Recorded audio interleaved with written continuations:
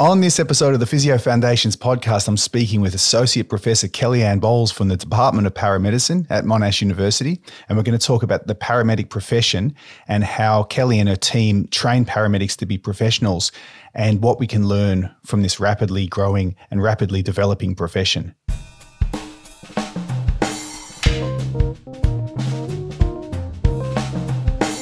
Welcome back to the Physio Foundations podcast, where we talk about the knowledge and skills that provide the foundation of expert clinical practice. So on this episode, we're going to take a wider view at the physiotherapy profession by speaking to someone from another profession, someone I get to work closely with in my role at Monash University Physiotherapy and more widely in the university, and that is Associate Professor Kellyanne Bowles. So Kelly's the acting head of the Department of Paramedicine at Monash University.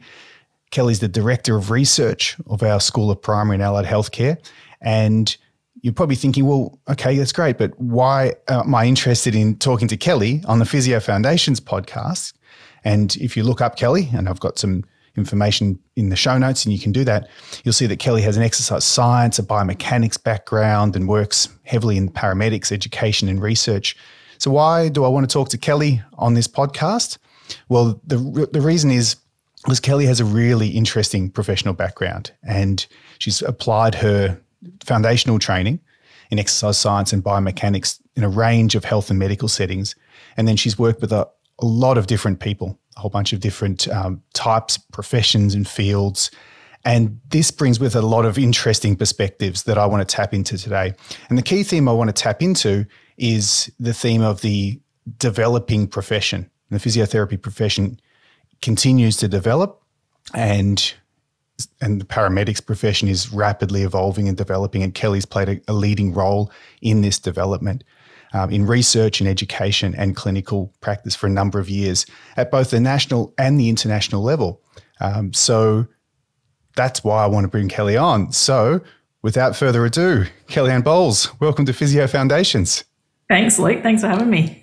And I was saying before we press record, look, sometimes you have a topic and you say, well, I have to get a guest to talk to this topic.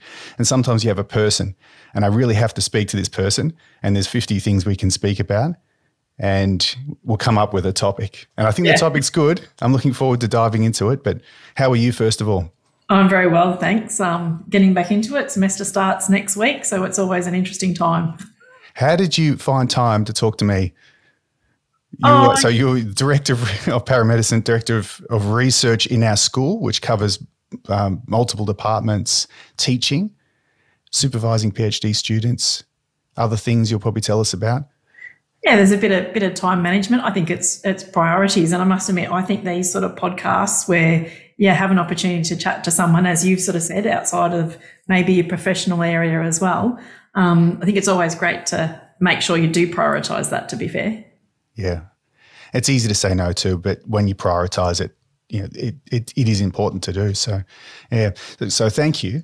So this is the 40th episode of Physio Foundations, and it's a really good opportunity to take a broader look at what I'm doing in the podcast, but more importantly, in the profession. And so the goals of the podcast are to explore the foundations of expertise, so yourself and other experts in professions and in the physio profession, but also the foundations that grads and students are building, and also of the profession itself. So, you've mentored me in my career. You're in an ideal position to sort of look externally at my career and give me some tips, but also to look at the physio profession as a whole. So I want to talk to you about your foundations, your background, and then we'll get into your perspectives of looking at our profession, and it should be fun. Sounds good. But before we go, let's introduce you and talk about your foundation. So I've missed plenty in my introduction there. I just sort of skimmed over the surface. Can you tell us a little bit more about your background and how your interesting career so far and where it's going and for sure where you're going? Yeah. So I think when I suppose you can take it all the way back to when I was at school, I always wanted to be an elite sport biomechanist, and you would sort of see things. And look, to be fair, at that time in Australia, you probably didn't have too many people having that sort of role. But I was always fascinated what they were doing at the Australian Institute of Sport and had a huge passion for that. And so when I suppose I was probably quite pedantic. I looked at the best sort of human movement, as it was called then, course that I could do. which took me to Wollongong, which was a fantastic opportunity to sit at a beautiful beachside place as well as study at a fantastic university. And from there, we had a unit where, you had to engage in something outside of the university. So I was lucky enough to touch base with the people down the biomechanics department at the AIS and spent the semester there on a project, and then followed that up doing what they called at that time their postgraduate scholarship. And I really enjoyed it. And that was my absolute dream. I think when I was 15 years old to work in elite sports biomechanics. So to be able to do it was kind of nice. Yeah, absolutely. So AIS, Australian Institute of Sport, and Wollongong on the east coast of beautiful place, east coast of Australia, for our overseas listeners. And so there's a story if you're doing undergraduate and you're slogging through some things and you're doubting yourself and what am I doing? My friends are having fun and I'm doing a 40-hour week here. That's something you were dreaming about doing since you were 15? Yeah? It wasn't something you just thought, oh, what am I going to do when I finish school? That was a pathway you'd set up. Most definitely. Yeah. Yep. And it's high level. So what was so fun and fulfilling about that? I mean, it sounds great, but specifically what's so good about that job working at that level? It was the unpredictability, if I can be fair. You didn't know what was sort of coming in. And then even when I was at the AIS, you would work with, track and field athletes one day, the next day and I'm not sure if, your listeners have seen the great photos of that biomechanics lab in Canberra. It's very impressive. And we would literally be set up for athletics one day. You'd be set up for cycling the next day. We'd have everything in the pool. You'd be working with the swimmers. So it was incredibly unpredictable, which for me, and maybe not for everyone, that's what I really liked. You didn't know what you were doing from one day to the next, pretty much. And Jodie had that same answer to the same question when she spoke about her. So Jodie Daykick a few episodes ago on the podcast spoke about working in elite sport and traveling the world. And certain personalities are suited to that, thriving with unpredictability, no doubt. And if you don't need to sleep, then they're great people to work with. Right. That's what we did. World Championships for the swimming was an example in Perth a fair few years ago that, you need to work around the athletes' time. So they would do heats in the mornings, finals in the afternoon or evening. We would have to analyse all the races literally overnight, drop everything off so the coaches would have it the next morning so they have the information for the next heat. And we did that for pretty much 10 days straight, so running on about 4 hours sleep a night. Yeah, wow. Yeah. And then the last night you'd have to put them together, and this weren't just for Australian coaches, we were doing it for international coaches too. So putting together all that information in a big booklet at the end so they'd take that from that meet and be able to work with it. But yeah, it was a really exciting time.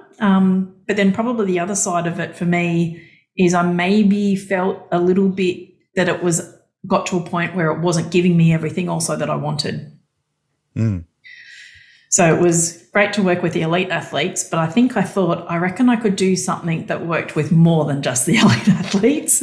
And I thought it might have been a bit more fulfilling to sort of broaden my scope a little bit. So that's sort of a key part of your story, isn't it, where you went? So what happened next? What did you do to help fulfill those other parts of your professional training? Well, my PhD supervisor, and a few of your listeners might know of Julie Steele, just from everything that she's done in, knee injuries and things like that. She's an unbelievably internationally well-known biomechanist. And she's who I'd spent time with in my undergrad. I contacted her again and I sort of said, I think I need to do further training. I think I might look at a master's. And when I was at the Australian Institute of Sport, they did a small project then for Burley, who make sports bras.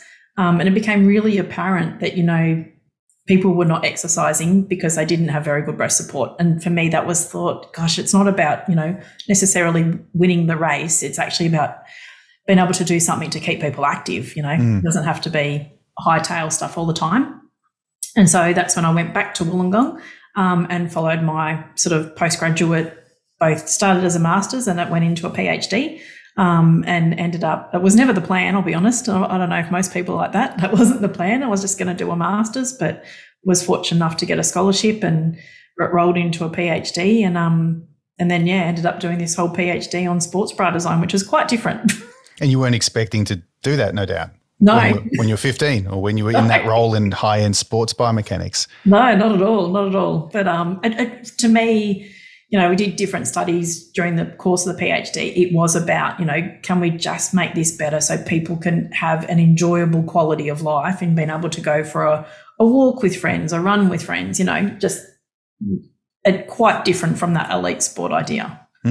Again, another parallel with Jodie's other episode, so Jodie talked about her change from working with high and elite athletes and then realizing the simple solution, the very important, more public health solution of helping with physical activity in the women who are simply not exercising because of incontinence.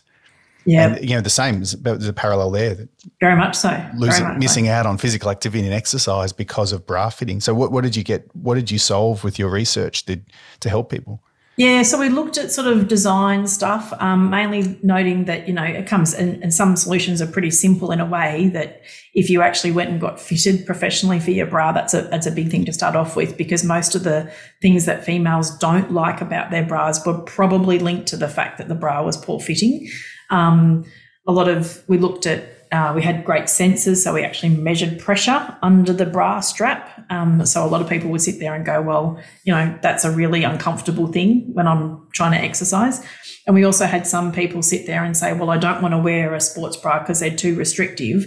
And if I was doing exercise, I can't breathe in properly. So we did maximal and submaximal exercise testing with different ranges of bras and actually found out, again, if you were fitted, the sports bra actually made no difference to your lung capacity and things like that. So it was quite good in a way to look at the way that we sort of set some bras up. So we worked with Burley with that, and it was more about trying to get that education to get people fitted. That better public knowledge and education. It's not just the data, but then you can feed that data back into the industry and say, well, you can quantify where the pressure is and that doesn't have an effect on breathing. And that's right. It's the hard yards behind the scene of that research and development. And this is academic research, isn't it? Feeding back into industry to say, well, this is what's needed, but we have data for that. Yeah, I was fortunate. It was a good time, I think, when Australian funding really liked industry to work with universities, but they didn't put too much pressure on the industries to put a lot of money forward, because that's sort of maybe a little bit of the problem now, is that I think you get best research when you don't just do it in the university. If you go out and work with clinicians or you go out and work with companies and things like that, but that's really hard financially for everyone, to be fair. So it was at a bit better time for industry then to work with universities than what it is now, I think. Right. Yeah, things change so quickly, don't they? Yeah. So that's really interesting. And then paramedics. We've been talking about paramedics in the introduction, and the listeners are wondering, and then what happened next? Yeah. So now, I suppose then, and I'm sure maybe some of your listeners at different stage, life also takes over. I had a family. We moved to be back closer to family because we then had children, juggling multiple roles. And I mean, this, Luke, you're trying to do everything at once. Probably took a bit of time out. It took me a very long time to do my PhD. I'm quite happy to admit that to people. I think people do a PhD and they feel like they're dragging the chain. Mine took me 10 years. I had 3 children during that time, which is probably not the smartest thing, but anyway.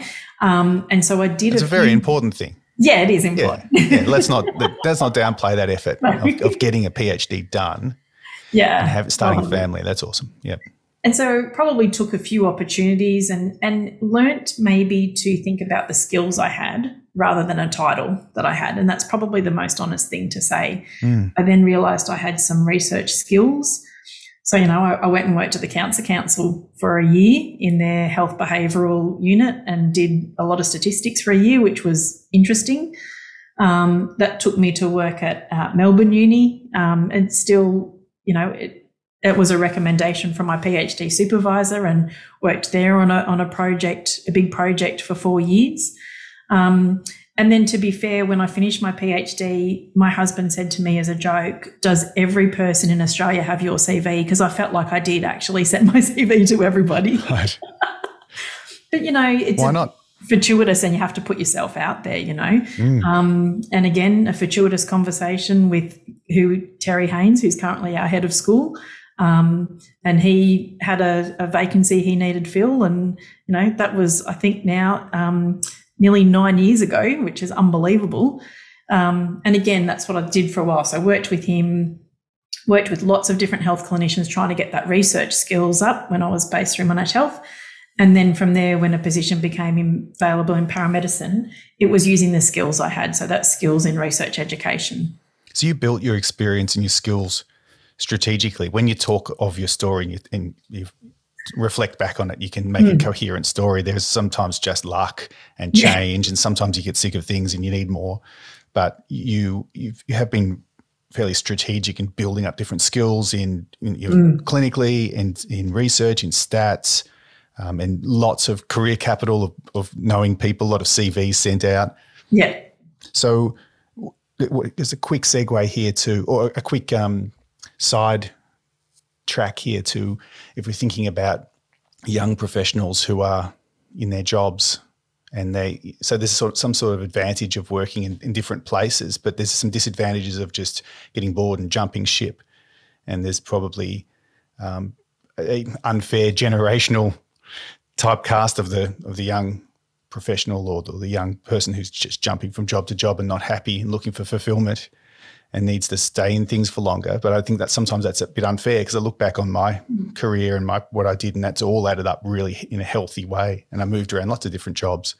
So how do you think we balance that when you're young and looking for opportunity and building yourself up? I think it is about thinking about your skills. And I mean, my own kids are getting older now, are heading into university themselves and finishing sort of high school. And I think we get fixated on titles, and it's probably easy to say, you're a physio, you're a paramedic, you're this. Right.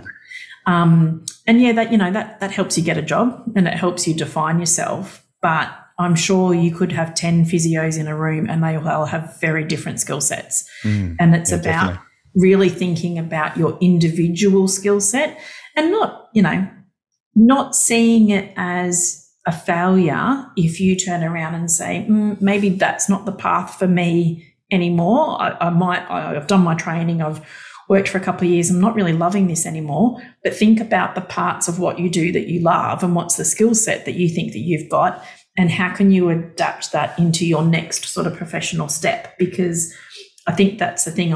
We also sort of sit there and go, wow, I'm not an elite sports biomechanist anymore. And I don't think it's that I failed at it. It's just that I picked the bits of it that I liked and I worked out the skills I liked and I managed to put it into something else. And I think that's probably a good way to think about things. Skills more than titles. Yeah, I think so. The title is the tool. It's really a reflection of the tool you used to get your training and your knowledge. And then there's so much career development you do through your work and building connections with people. And so skills. Yes, and you think of physios must be some of the best communicators, really, to be able to have that ongoing relationship with patients and develop that. So if you sort of think about that, if that sort of pathway or you have a change, how great are your communication skills in that? How good are your time management? Because if you're working in clinics, you have to fit so much into the space of an appointment. These are all skills that you probably don't think that you have, that you probably have, that you can roll into the next thing.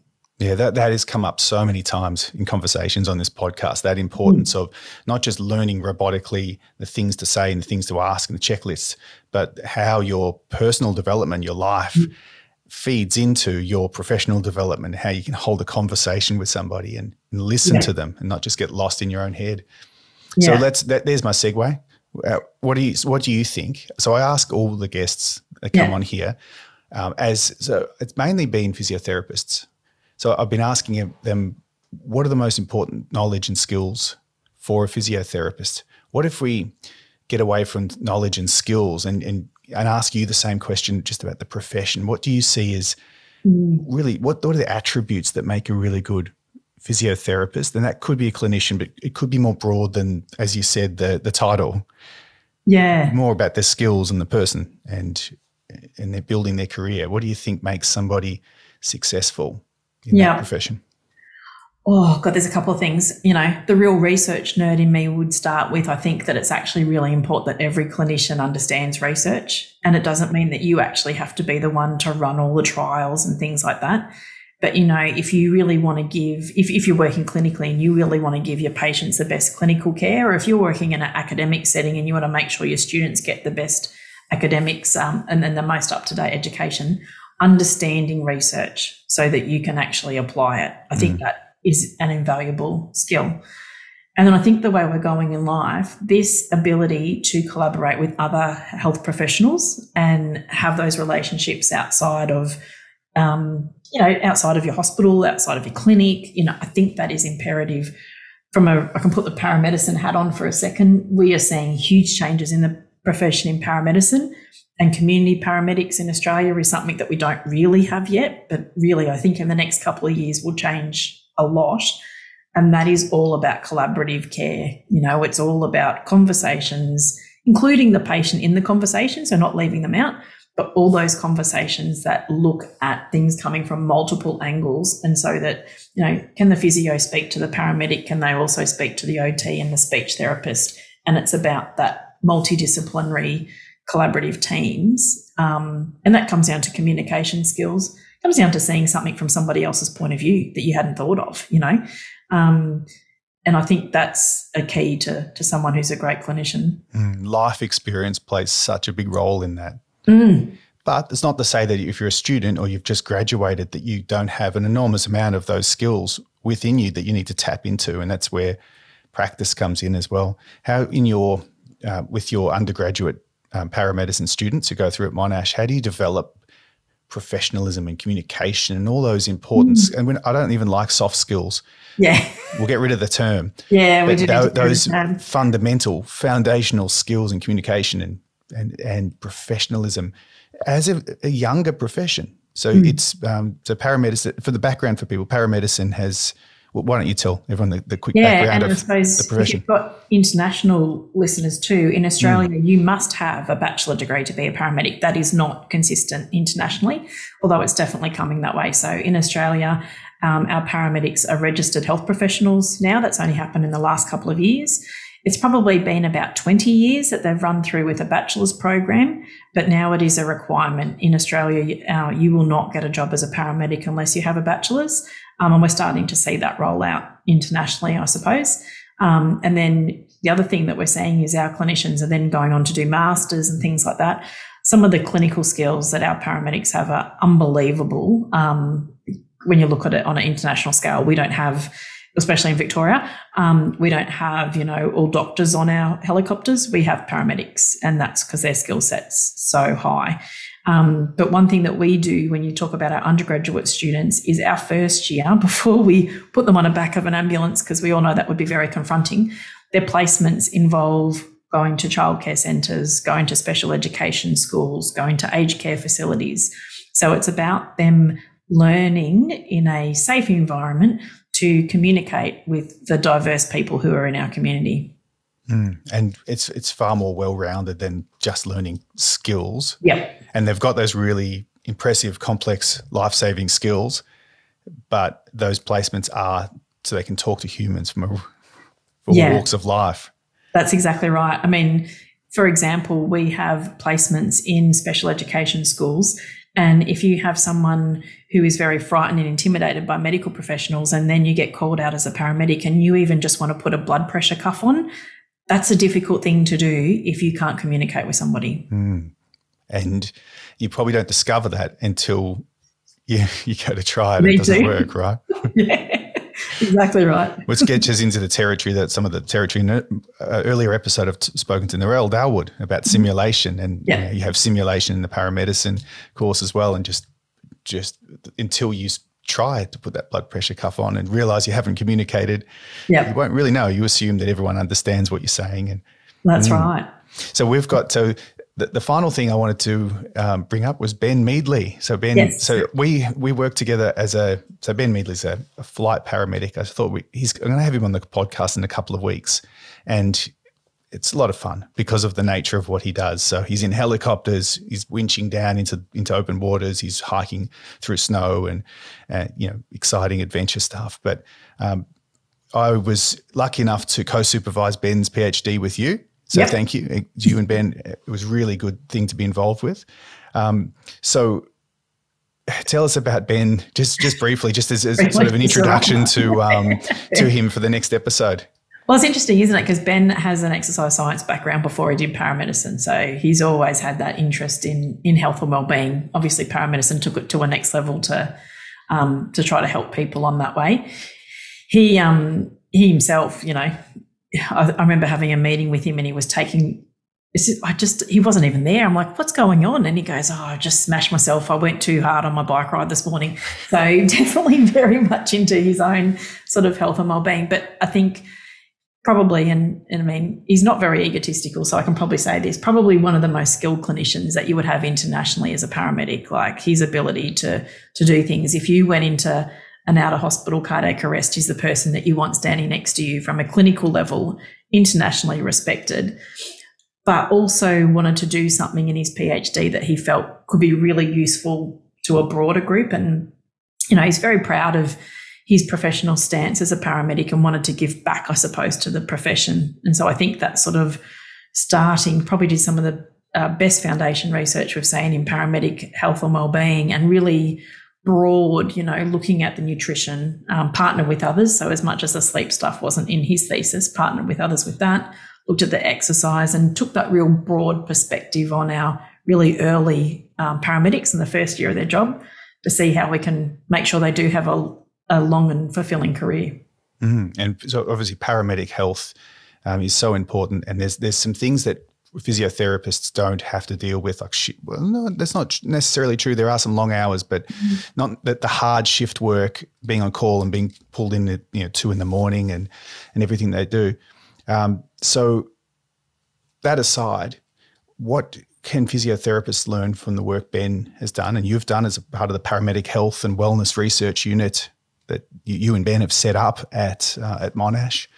What can other professions learn from that? You've taken really taken that on as a priority, the well-being of the professional themselves. And look, I'm involved in the first year in helping first-year physio students understand the importance of looking after their own health from our health enhancement program. So there's a similar interest there. But what can we learn from paramedicine in all the work you've done? Yeah, I think it's really easy if you're a clinician to always put your patient first. And I think that's why people are probably attracted to be a physio or a paramedic, because they have this undying sort of want to help people. And that's fantastic. What we've tried to do, I suppose, with our look is to turn the focus a little bit to the clinician, because, you're not going to be very helpful as a physio if you yourself are injured or fatigued or, all that sort of stuff. So it is about exactly what you say early on, and we do it in our degree training our next level of health professionals to come out to, it's not being selfish to think about yourself. You actually will be a better clinician if you're healthy and you're working well. So taking that time and putting that into your actual overall week or whatever, I think is pretty important. And that's what we've tried to do, and thinking about it from multiple aspects. I mean, physios would know from their training, everything's interlinked, the food, the sleep, your mental health, your physical health, having exercise involved in there. Knowing that it's all a bit individualised, what works for one doesn't work for another. I literally read one of my students' thesis, hopefully she's submitting any day, looking at cardiac rehab, community cardiac rehab.